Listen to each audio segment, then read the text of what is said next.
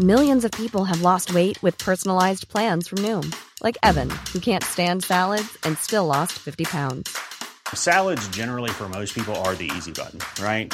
For me, that wasn't an option. I never really was a salad guy. That's just not who I am. But Noom worked for me. Get your personalized plan today at Noom.com. Real Noom user compensated to provide their story. In 4 weeks, the typical Noom user can expect to lose 1 to 2 pounds per week. Individual results may vary.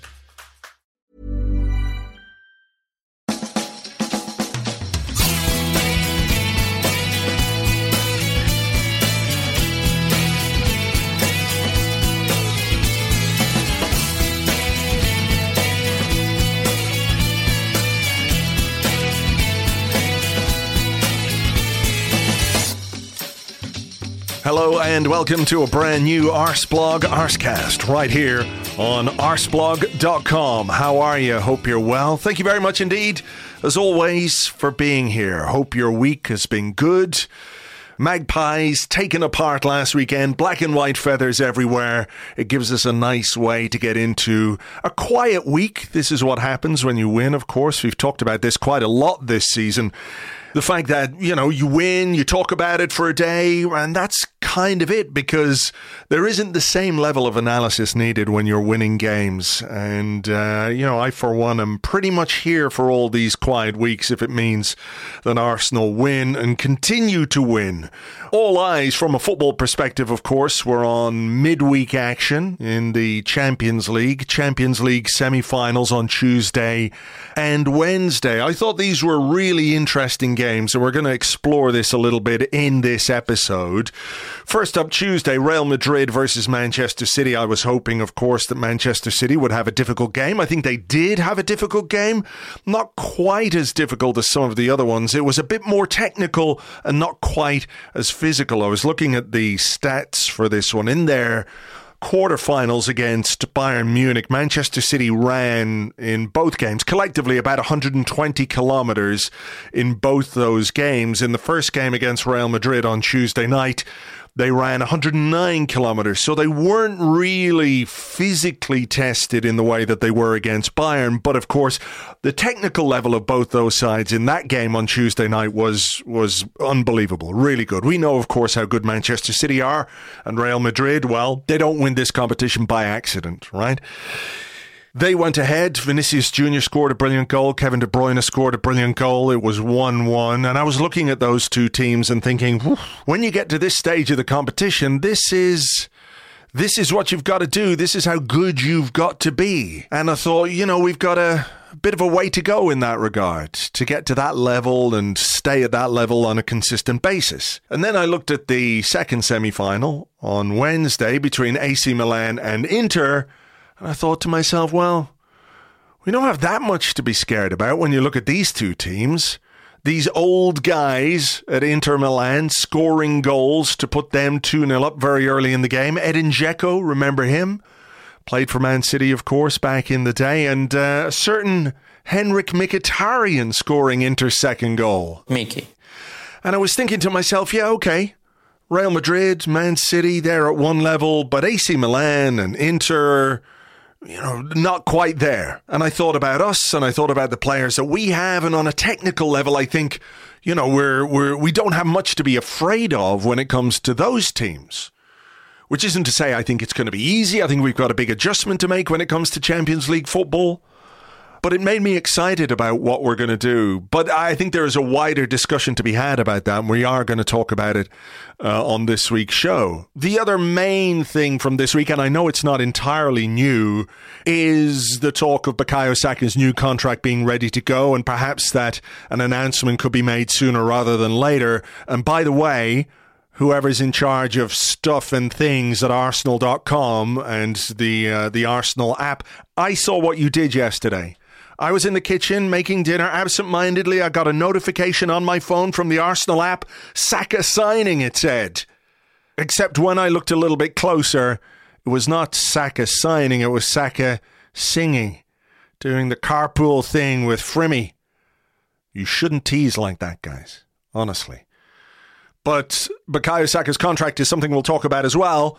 Related to Bukayo Saka, we've got a bit of a competition for you a bit later on as well. We've got a couple of Bukayo Saka t-shirts to give away. We'll give you details of that after we speak to our guest this week, and I'm delighted to welcome to the show for the first time. He is a features writer for Sky Sports. He's done some excellent stuff on Arsenal this season. It's Nick Wright. Hi, Nick. Hello, Andrew. Thanks for having me. Very happy to be here. My pleasure. Let's begin by talking about Champions League. And, you know, in a quiet Arsenal week, everyone was looking at maybe Manchester City getting the runaround from Real Madrid, but a very high-level technical game took place in the Bernabeu and they drew 1-1. And I don't know what you were thinking when you were watching it, but I know I was thinking these teams are really good. And we know about Man City already, and obviously we know about Real Madrid. But then I watched the second game and I was like, if this is what it takes to get to a Champions League semi-final, maybe Arsenal could go toe-to-toe with the Milan clubs, for example. But what I think is an interesting angle on this is the length of time it has been since Arsenal have played a Champions League game. The last one was on the 7th of March 2017, a home defeat to Bayern Munich 5-1. It wasn't our best night. But it's an interesting thing to consider, isn't it, that going back into this level of competition is going to provide a new kind of challenge, not just for the players, but for Mikel Arteta, his coaching staff, and for the club itself. I think it is, yeah. And you watch that, as you say, you watch the Real Madrid Man City game, and it's sort of a slightly terrifying prospect from an Arsenal perspective, isn't it, to think of going into that competition and trying to compete with those teams. But, I think it's obviously a hugely exciting prospect as well, and it's exactly what the club have been working towards and should be something that fans are excited about. I mean, as you say, it is going to change the way Mikel Arteta works with his team and operates with his team. You think about this season, I think Arsenal have made the fewest lineup changes in the Premier League this season, and that's obviously not going to be possible with Champions League football as well. The rotation will need to increase. There'll need to be a real emphasis on depth. I mean, you look at Man City in that game against Real Madrid, they made 6 changes to the team that played Leeds a few days earlier. You think of Arsenal now making 6 changes, and sustaining the level would be impossible, wouldn't it? And that's really why Arteta hasn't done that. He just doesn't have those resources. So there is a huge gap to make up there, and that's a big challenge for the team. But, it's an exciting prospect. And I think I agree with what you wrote this morning in your blog. I think technically, I think the team is of a level where it can compete. It's not so much that side of it that I would worry about from an Arsenal perspective. It is more the making sure that the squad is equipped to really give it a good go. Yeah, I have to give a shout out to Nigel Phillips from the Arsenal Supporters Trust, who sent me an email last week to talk about the wage gap between Arsenal and Manchester City, and it's around about £125 million, which is the equivalent of 12 players on £200,000 a week. So that gives you an idea of what Arsenal are trying to compete with. And I'm not saying City have 12 more players on 200 grand a week, but that is what their wage bill allows them to do. And it is one of the challenges, like you say, is going to be figuring out the way he rotates and the way he mixes and matches his squad, because it's going to be very different from what we've been used to in Europe over the last 5 or 6 years. There was that season where we didn't have Europe, but when you're in the Europa League, when you're in the Europa League group stages, you say, well, look, this is a great opportunity for us to, in inverted commas, rest players ahead of important Premier League games. But I think what's been a big part of the Europa League for Arsenal over the last number of years is the fact that in a period of transition, in a period of rebuild, whatever way you want to call it, it's been a brilliant way to blood and develop young players. So, we've got Bukayo Saka, we've got Emile Smith-Rowe, we've seen Joe Willock come through and get a £30 million move to Newcastle. Eddie Nketiah has come through. Flo Balogun has played games in the Europa League. Reece Nelson, another one who's had a lot of minutes. You can't do that in the Champions League. You just can't do that. So the 2-tier squad system, if you like, isn't going to be in operation. And some players, perhaps this season, might have suffered a little bit or not been able to show their true level because they're coming into a team where there have been 7 or 8 or 9 changes going into a game. Whereas maybe next season, somebody like Fabio Vieira is going to have to come into a little bit of a more settled side, which might give them the opportunity to play. I'm not sort of trying to say Fabio Vieira hasn't had his moments, which of course he has, and I'm not saying that it's just because of the Europa League he hasn't done quite as well as we would have liked, but that idea that you've got basically two teams for two competitions goes out the window with the Champions League.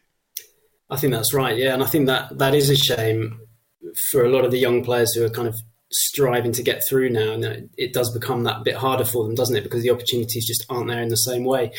Absolutely right. Unless you've secured safe passage in the group stage, I mean, in the last couple of games, you're really not in a position where you can do that. And probably it means you do have to think about streamlining your squad, don't you? And that's obviously what Man City have done and what they do with Pep Guardiola. They have a fairly tight group of players who they rotate freely, but they're not, it's not in any way a bloated squad. And probably that's something that Mikel Arteta will be thinking about, because you don't want to have a clutch of players who just aren't getting minutes at all and aren't happy, because that is not a healthy scenario necessarily for the group. So that's something Arsenal are going to have to think about in the transfer window, isn't it? As well as potential signings, it's who are you going to kind of cut loose, essentially? Who are you going to sacrifice as they take this next step in their development? Because, it's not just qualifying for the Champions League this season. Arsenal are now, I think we can say that this is that they want to be regular fixtures in the Champions League again. And to me, it looks like everything is in place to make sure that happens, in terms of the age of the squad and the decision-making that's going on, the alignment between the manager and the sporting director. So I think this is their place. They're reclaiming their place in the Champions League, and barring any sort of dramatic change of fortunes, they should be there for a while. So they have to adapt accordingly. And yeah, that is potentially bad news for some of those young players who become more reliant on the domestic cups, perhaps. But yeah, the Europa League was very, very useful in that regard. And a lot of those players you mentioned probably wouldn't be where they are now if they hadn't had those opportunities. Would you have any worries about the fact that Arsenal haven't been in it for so long? Because when you think back to Arsene Wenger and his time at the club, and Arsenal won the double in 98 into the Champions League, and Champions League football became a fixture, something we, I don't want to say took for granted, but it was there every single season for however many seasons it was, 18, 19 seasons, year after year, sometimes towards the end a little more precariously than it was in other seasons. But when you think about the players and the quality of the players and the quality of some of those teams, it did take them a while to adjust to European football. There were defeats or performances or things that the team couldn't quite get to grips with on a technical level. Is that, or would it be a worry now, or do you think now there is such experience across the club, from the manager with many of these players as well who've played European football, that it wouldn't be quite the challenge it was back then? Yeah, I don't think it would be quite as difficult, maybe. I think maybe the kind of the way football has gone, it's all slightly more, playing in Europe no longer feels like this kind of alien experience. I think the thing with Arsenal in Europe is, I don't know, it just feels to me like something that they've just never quite cracked, really, certainly in the Premier League era. You think about, the challenge of trying to balance both Premier League and Champions League has never been something that they've really successfully done. As you say, it's you think about the team that reached the final, obviously in 2006. Very, very difficult season domestically. It's the question of whether you can balance both and sort of succeed on both fronts that is really challenging, because you don't want to find yourself in the Champions League and suddenly see that your Premier League form deteriorates. I think that's what Arsenal have to avoid. But in terms of adapting to the level or the style, I'm not sure that is maybe as big a challenge as it might have been before. Mikel Arteta has talked often about the need for players to be able to play at a high level every 3 or 4 days. And, I think as fans, we look at rest and rotation in a very, very different way from the way players do, and certainly from the way Mikel Arteta does.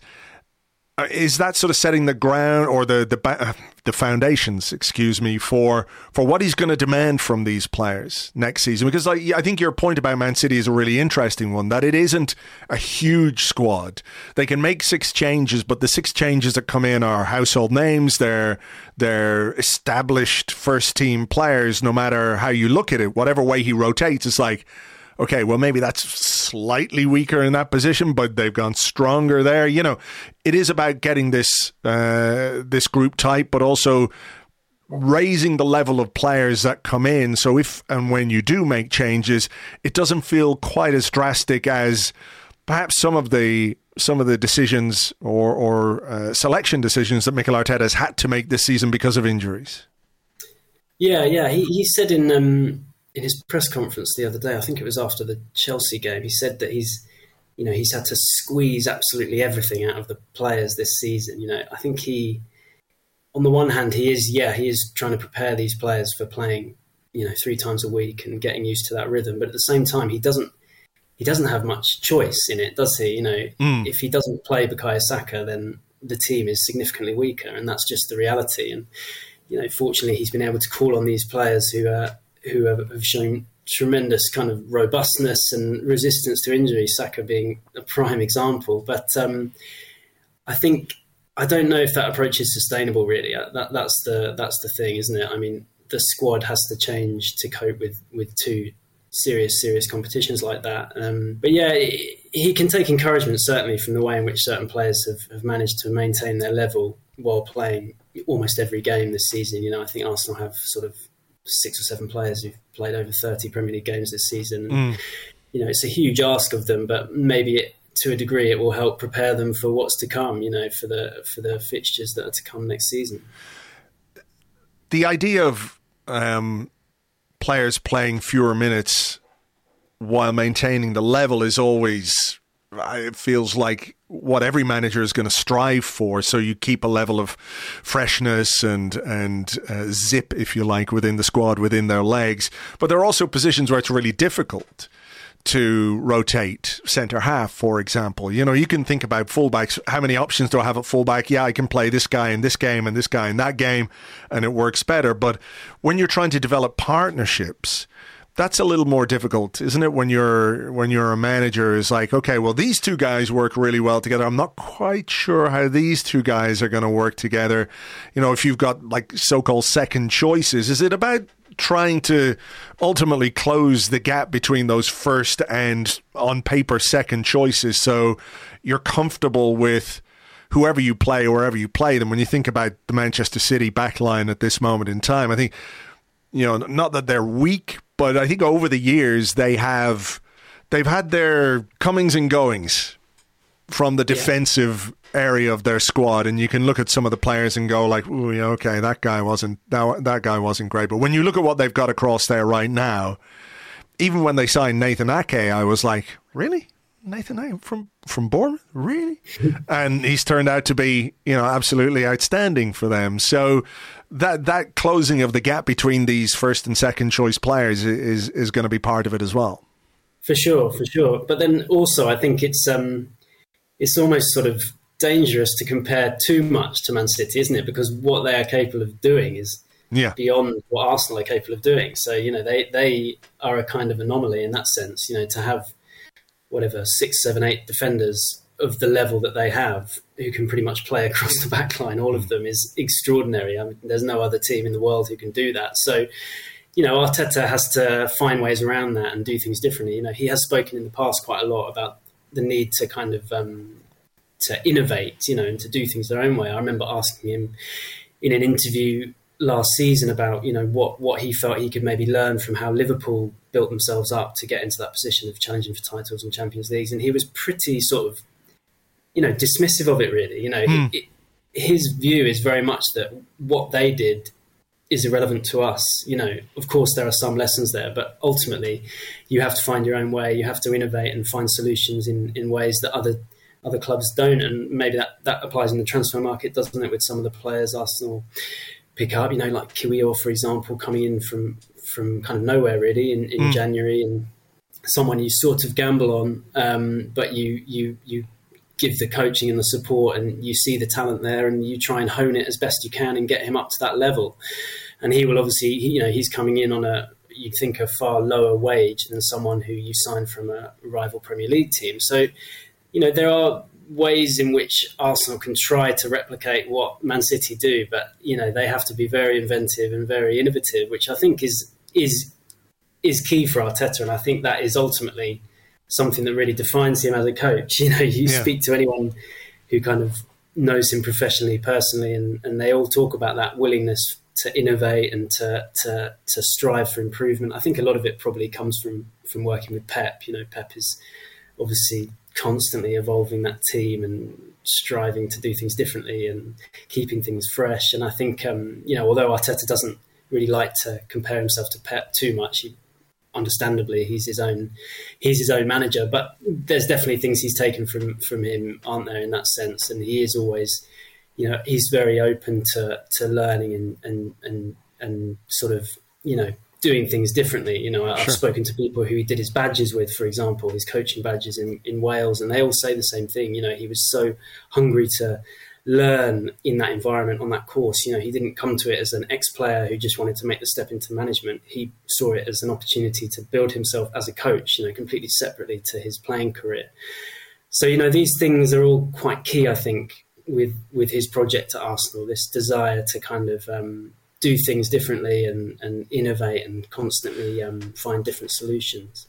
He is clearly determined to instill a culture at the football club, right, where the standards are raised across the board. And, we've talked about this on the podcast. I'm sure you've written about it as well, where Arsenal are now compared to where they were when Mikel Arteta took over, are two very different places, right? And a lot of that is down to the kind of work that he's put in. But that drive to raise those standards, you talk about needing to innovate when you're trying to compete with Manchester City, not just on a footballing basis, but a financial basis. And it sounds absurd at times, doesn't it, to talk about, well, how can Arsenal with their lowly little billionaire compete with Manchester City? It is. We are still talking about billionaires. Yeah, exactly. It feels absurd, but we all know that there is a difference. We all know there's a huge gulf in spending power and all the rest of it. But that then can be the thing that drives you to try new things or to experiment or to, as you say, maybe you can't buy the finished article, but you can make the finished article on the training ground.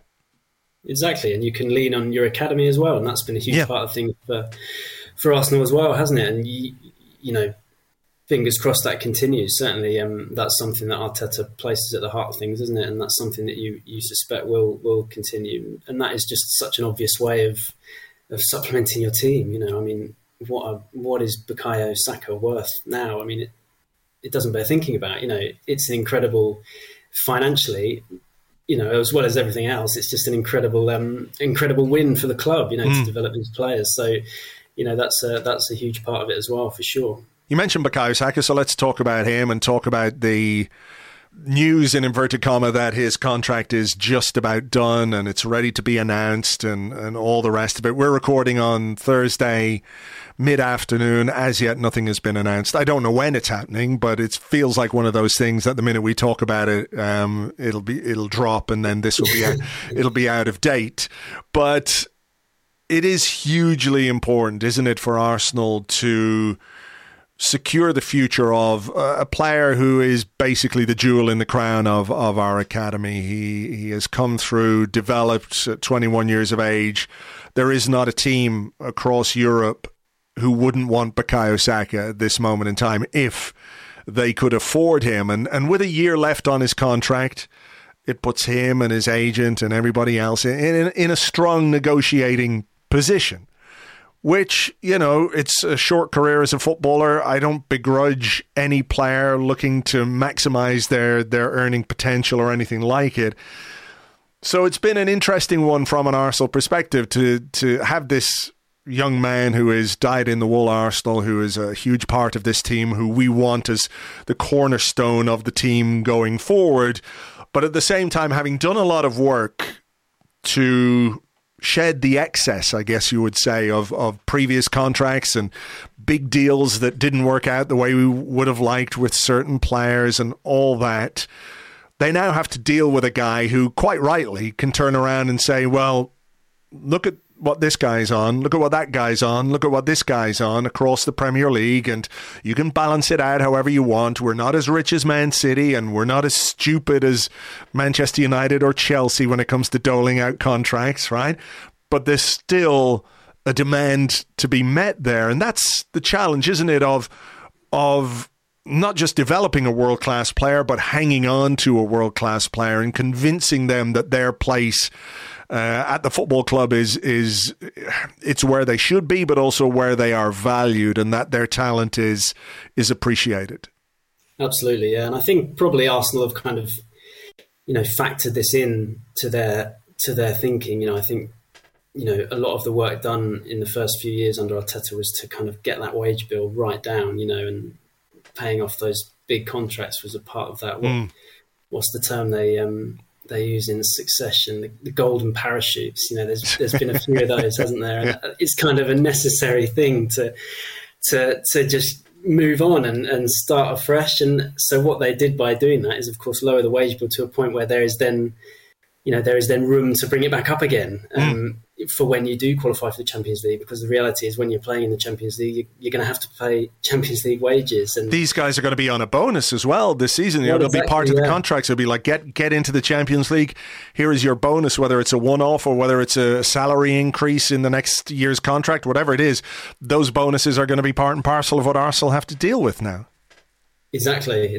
I mean, that's it. And what's interesting, I think, from an Arsenal perspective, and maybe people disagree, but in the past, I feel like you've always gone into the summers, thinking or worrying, that Arsenal's best players could leave, could be poached. I feel like that anxiety. I know people want to get Saka tied down, Saliba, get these guys tied down, but I feel like that level of anxiety is not what it was when in the days of kind of Fabregas, Van Persie, Sanchez, Henry, when you really felt like it was almost inevitable that these guys would be taken away. And that probably says a lot about the belief they have in the project. I feel like the players are very happy at Arsenal generally, and that's the impression certainly that you get from this group, isn't it? And they believe that they can achieve what they want to achieve there. And I think for Arsenal's part, they then have to step up and and ensure that they are there by giving them the contracts that their kind of quality sort of demands, I suppose. Yeah, I mean, it's much easier to keep players at a football club when A, they're happy, and B, you're in a team that looks like it's going places or is competitive. Whatever happens between now and the end of the season, it's only a couple of weeks away, and we're all keeping fingers crossed for some kind of miracle to occur.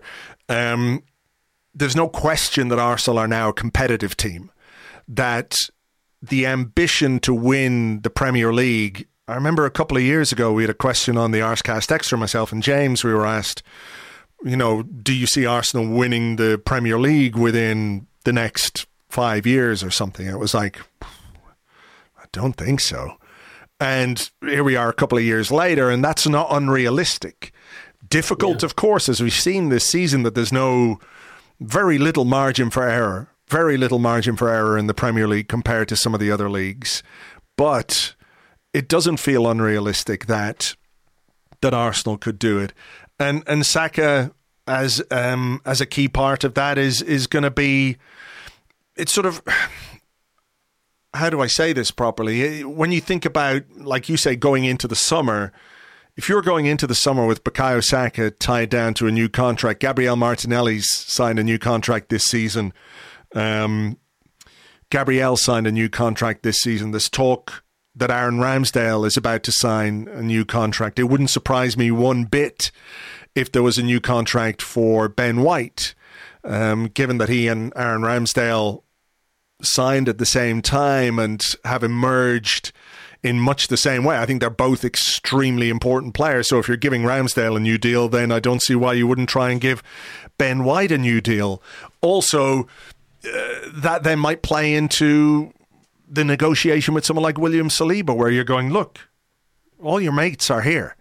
This is a club that's going places. This is a team that's going places. Why would you want to be anywhere else? You've got years left in your career.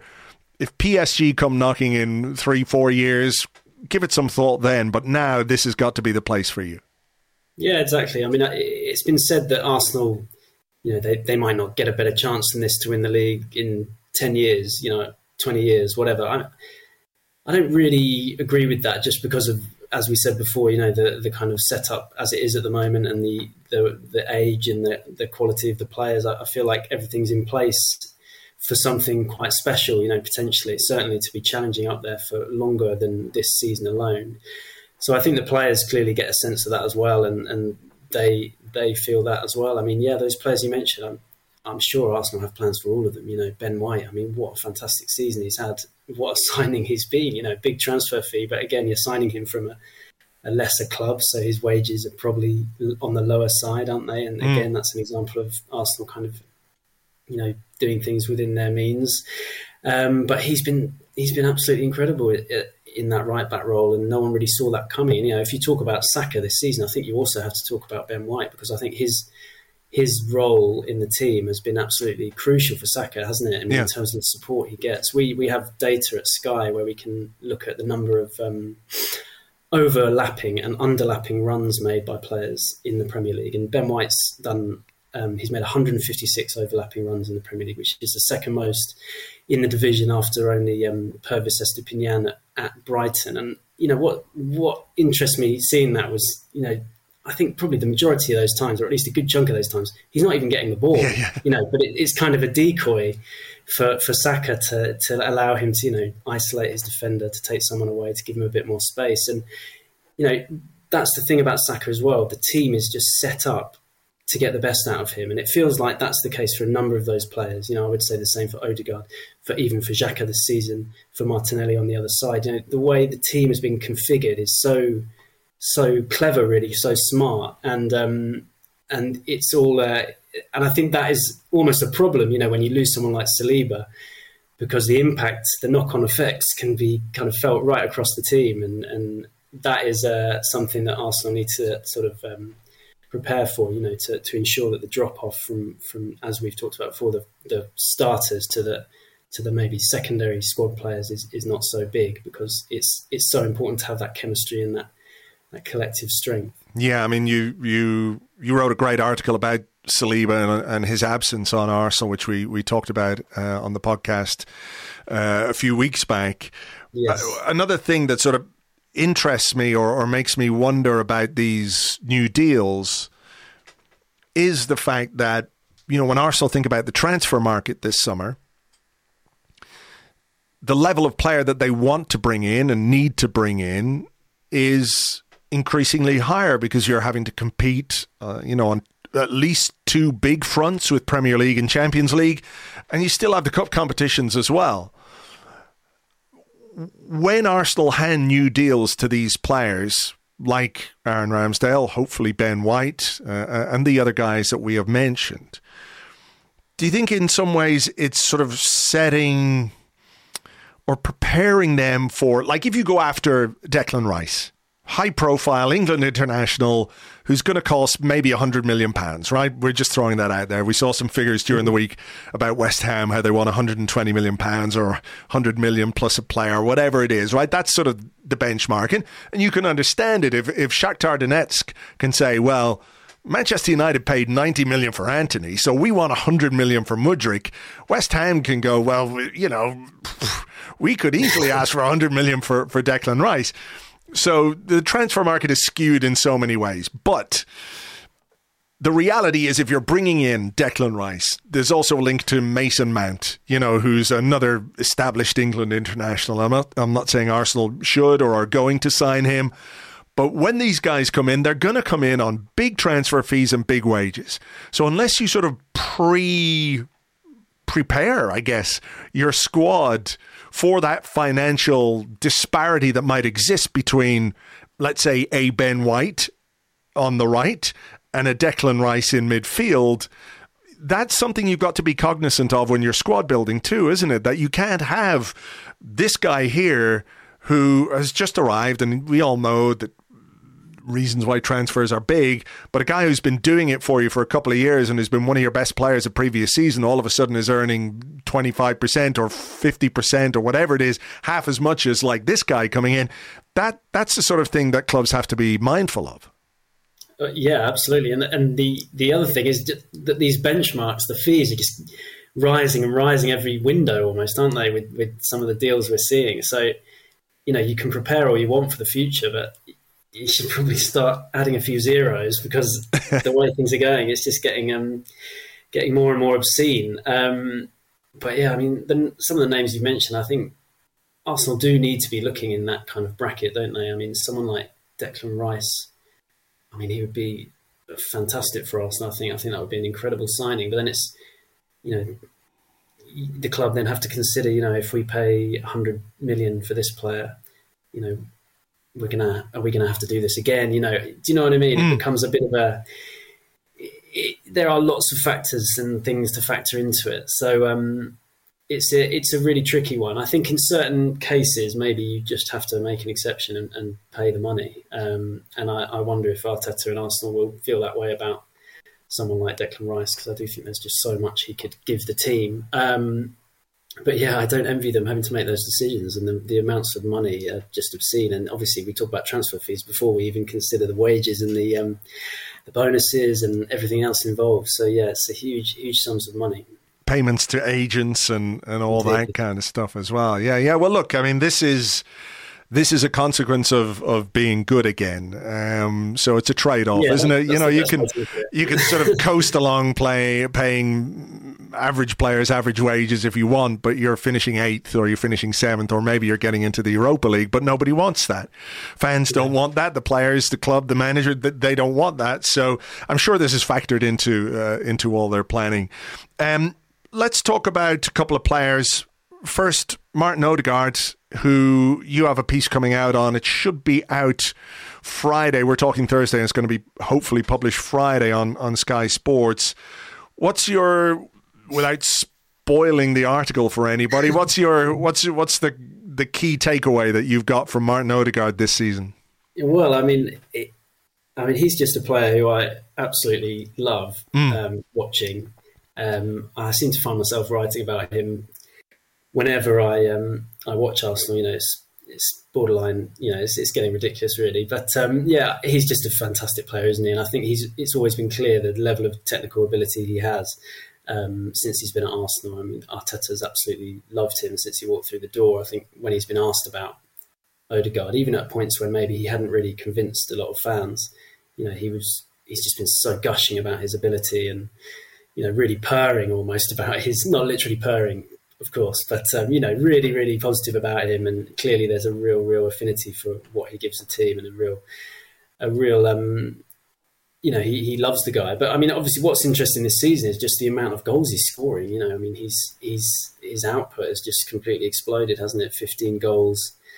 Incredible. It's more, if you take out penalties, it's more than sort of Frank Lampard and Steven Gerrard ever managed in a single season. It puts him right up there with the top midfielders in the Premier League in terms of goals scored. And I think it's been a kind of gradual process for Arteta and the coaching staff. I think basically they always wanted him to kind of embrace this more attacking role. I remember speaking to Arteta, it was last season, probably about a year ago in March of last season, and he talked about how when Odegaard came to Arsenal, he was basically more comfortable receiving the ball in deeper areas and facing the play, sort of dictating things and controlling things. But he always felt he was more effective further forward and playing around the opposition box, and that's been a big part of what they've tried to do with Odegaard, hasn't it? And we're seeing that more and more. And I think this season, having Zinchenko come in and able to play in that kind of midfield role at the base of midfield has allowed Odegaard even more to kind of push forward and concentrate more on that side of things. And yeah, his he's having more shots, more touches in the box. You know, his long range shooting is obviously such a weapon, isn't it? And we saw that again against Newcastle, but he's getting a lot more shots inside the box as well. I think the percentage outside the box has dropped from 60% of his shots last season to sort of 48% this season. So there's a much more of an emphasis on affecting the game in the box, and he seems to have embraced it and taken to it really naturally. He now looks like a real natural goal scorer, which is great. And I think when the club make a decision to sign Gabriel Jesus, for example, you know, I know a lot of work went into that signing. Into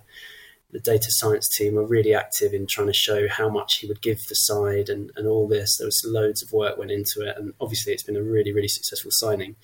You know, he's made such a difference. But I think signing Gabriel Jesus as well, you probably appreciate that the finishing is not necessarily going to be, consistently ruthless. You know, I think probably the club always hoped that with more regular playing time and with the right conditions, he would produce that. But it's not necessarily his game. So really, Arsenal did need their supporting forwards, their midfielders, to contribute more goals, and that's what they've done. You know, not just Odegaard as well. A number of those players have just really, really increased what they've produced in front of goal, and Arsenal are in a great position. Yeah, there's quotes from 2 years ago, from March 2021, Mikel Arteta talking about Martin Odegaard, saying his work rate's phenomenal. He could improve a lot, which is getting into the opponent's box and being more decisive. It's something that if he adds that to his game, he becomes a real complete player. And my brain is telling me that was during the loan spell, right? March 2021. Yeah.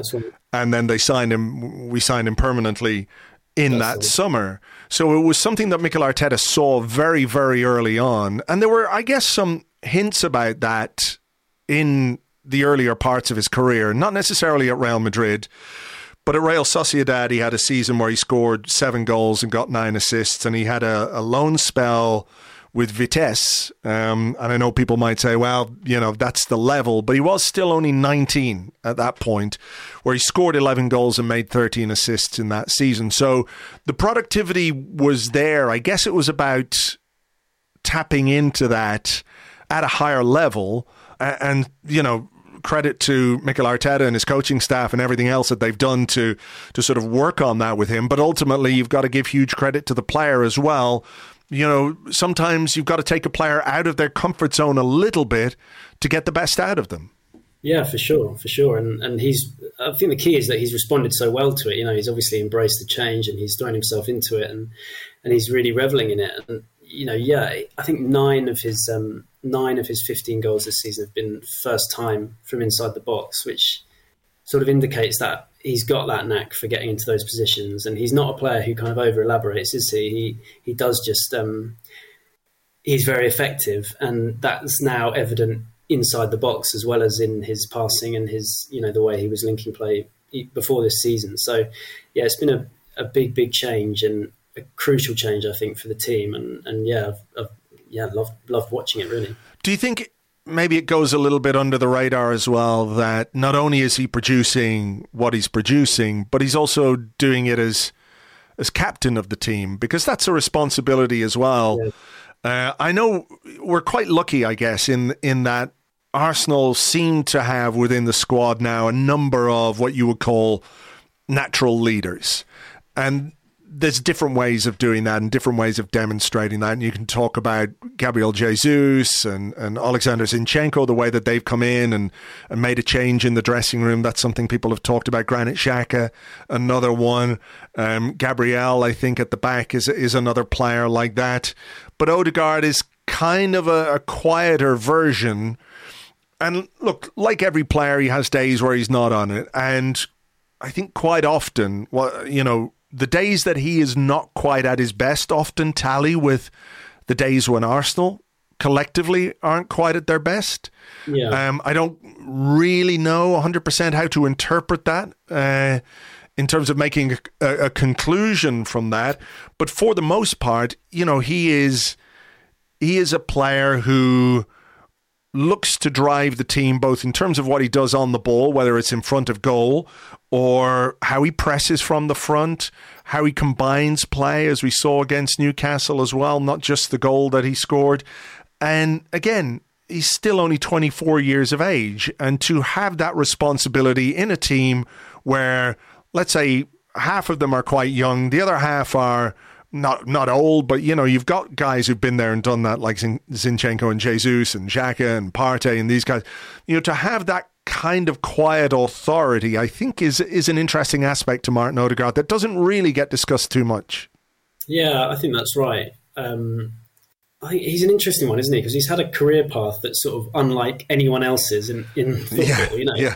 To have that level of expectation and hype around you at 16, and then for things to not quite go as hoped, and then to have to go sort of to a lower level and build yourself back up like that, all those loan spells like you mentioned, going to Holland, and it took a lot of perseverance, mental strength, an ability to kind of shut out the noise and not listen to the criticism. I think all that, he had to demonstrate that more than any other player really. So he's got that extraordinary kind of ability to kind of handle things, and he does it in a very understated way, doesn't he? And I think, like you say, that does sort of lend him to going under the radar a little bit. But he has got criticism, hasn't he, after some of the games, the Man City game, for example, he got a bit of criticism, didn't he? And people do question his record in those big games. I mean, I don't know. It is a tricky one, isn't it? Like you say, you don't know, it's kind of linked to the performances of the team. Is his performance what leads to the struggles of the team, or is it the other way around? It's hard to say for sure. But, at the same time, you look at some of his contributions this season. I mean, he scored against Tottenham, Chelsea, Newcastle, these big games where Arsenal needed him to step up. He has done that a lot. He sort of single-handedly dragged them to a point against Southampton, although it was not what anyone wanted. He kept going. Demonstrate. Yeah. Exactly. Yeah. He has that willingness to get on the ball, and he may not be like a blood and thunder leader, but he's someone who leads by example, isn't he? He does. He's very brave on the ball, and he's always willing to take responsibility, I think, although some people may say that maybe there are examples where he hasn't done that. But I think generally, he leads in his way, and as you say, that he's not the only one who needs to demonstrate leadership. There are other players who can chip in with that. And the other thing I think is worth mentioning is that I think his captaincy is quite a powerful symbol. I think it's quite deliberate, really.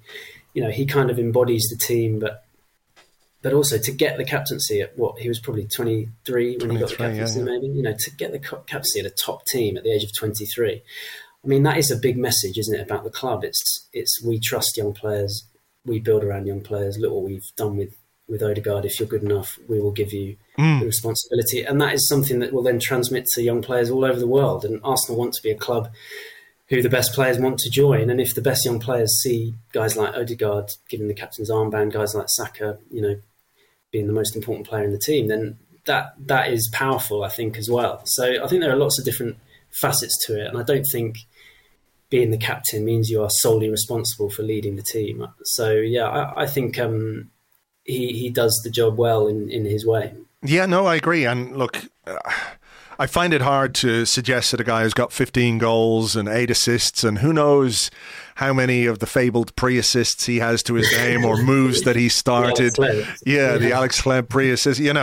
It seems a bit much to suggest that he hasn't taken responsibility. I think there are certainly games where he and others can improve him, but that's always the case. But, let's hope he can add a few more goals and a couple of more assists between now and the end of the season, because he's put up such excellent numbers. Let's just finally talk about Granit Xhaka, because he is, he's probably having his best season at Arsenal. But there's stories this week about a move back to Germany. Is it Bayer Leverkusen, I think, who've been linked with him? Yeah, I did see that. He is, I guess you would say, aging out, like every player who goes over 30. There comes a point where, you have to make a decision about their future, whether their value to the team is as much as their value that they might bring in the transfer market. I have to say, for me, it would be a huge surprise if, after everything that has happened, the year that Arsenal get back into the Champions League, Granit Xhaka departs and says, look, I don't want to be part of this. I'm happy to go back to Germany to play for, with all due respect, a club that aren't going to be competing at that kind of level. It would be a real shock to me. Yeah, I agree. I agree. And I think Arsenal would miss him as well, actually. I think we probably saw that against Southampton. In terms of his calming influence and his leadership, I think that was missed against Southampton when he wasn't available. Arsenal kind of all over the place, weren't they, for the first half of that game at least? And I was watching thinking that he was, his absence was quite costly in that game. And I do think that's something that Arsenal would need to replace. That kind of, that's a big part of why Arteta likes him so much, his role as a leader in the team, and in addition to everything he gives them, I think that is something to consider. I mean, I guess the other side of it is that Arsenal are going to have to make changes to their squad, aren't they? You can't just sign players and not sell any players. You have to, you do have to make changes, and Arteta is quite kind of ruthless with his decision making, isn't he? And perhaps, Arsenal will look at it and think, well, maybe this is our last chance, or one of our last chances to get a decent fee for Granit Xhaka. Maybe now is the time. I mean, these are the decisions they're going to have to make about a number of players, not just Granit Xhaka. But yeah, I agree. It would be a surprise because he's played such an important role in getting the club back to where they are. He's been through so much, hasn't he? And it would be a shame if he left before it really gets going. But we'll see what happens. Yeah, he's got good numbers as well this season. And like Odegaard, let's hope he can add to those in these final 3 games ahead. But look, we better leave it there for now. Nick, a pleasure to talk to you. Thank you very much. Thanks, Andrew. Thanks a lot. Selling a little or a lot? Shopify helps you do your thing however you cha-ching. Shopify is the global commerce platform that helps you sell at every stage of your business. From the launch your online shop stage to the first real-life store stage, all the way to the did we just hit a million orders stage. Shopify is there to help you grow. Shopify helps you turn browsers into buyers with the internet's best converting checkout. 36% better on average compared to other leading commerce platforms. Because businesses that grow, grow with Shopify. Get a $1 per month trial period at shopify.com/work. Shopify.com/work. Flexibility is great. That's why there's yoga. Flexibility for your insurance coverage is great too. That's why there's United Healthcare Insurance Plans. Underwritten by Golden Rule Insurance Company, United Healthcare Insurance Plans offer flexible, budget-friendly coverage for medical, vision, dental, and more.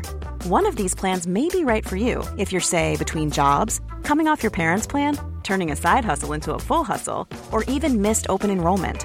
Want more flexibility? Find out more about United Healthcare Insurance Plans at uh1.com.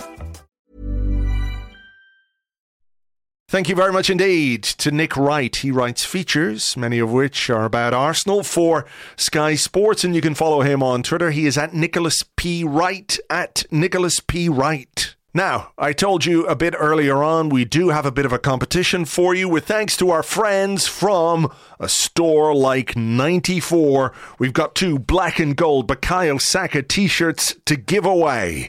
All you have to do is go to a store like 94.co.uk. That's 94 in that. A store like 94.co.uk. Go there. Tell me what it says on the back of the Bukayo Saka black and gold t-shirt. Please email the answer to competition@arsblog.com. That is competition@arsblog.com. We will pick 2 winners at random and announce them on next week's show. In the meantime, if you'd like to buy something from the store, you can.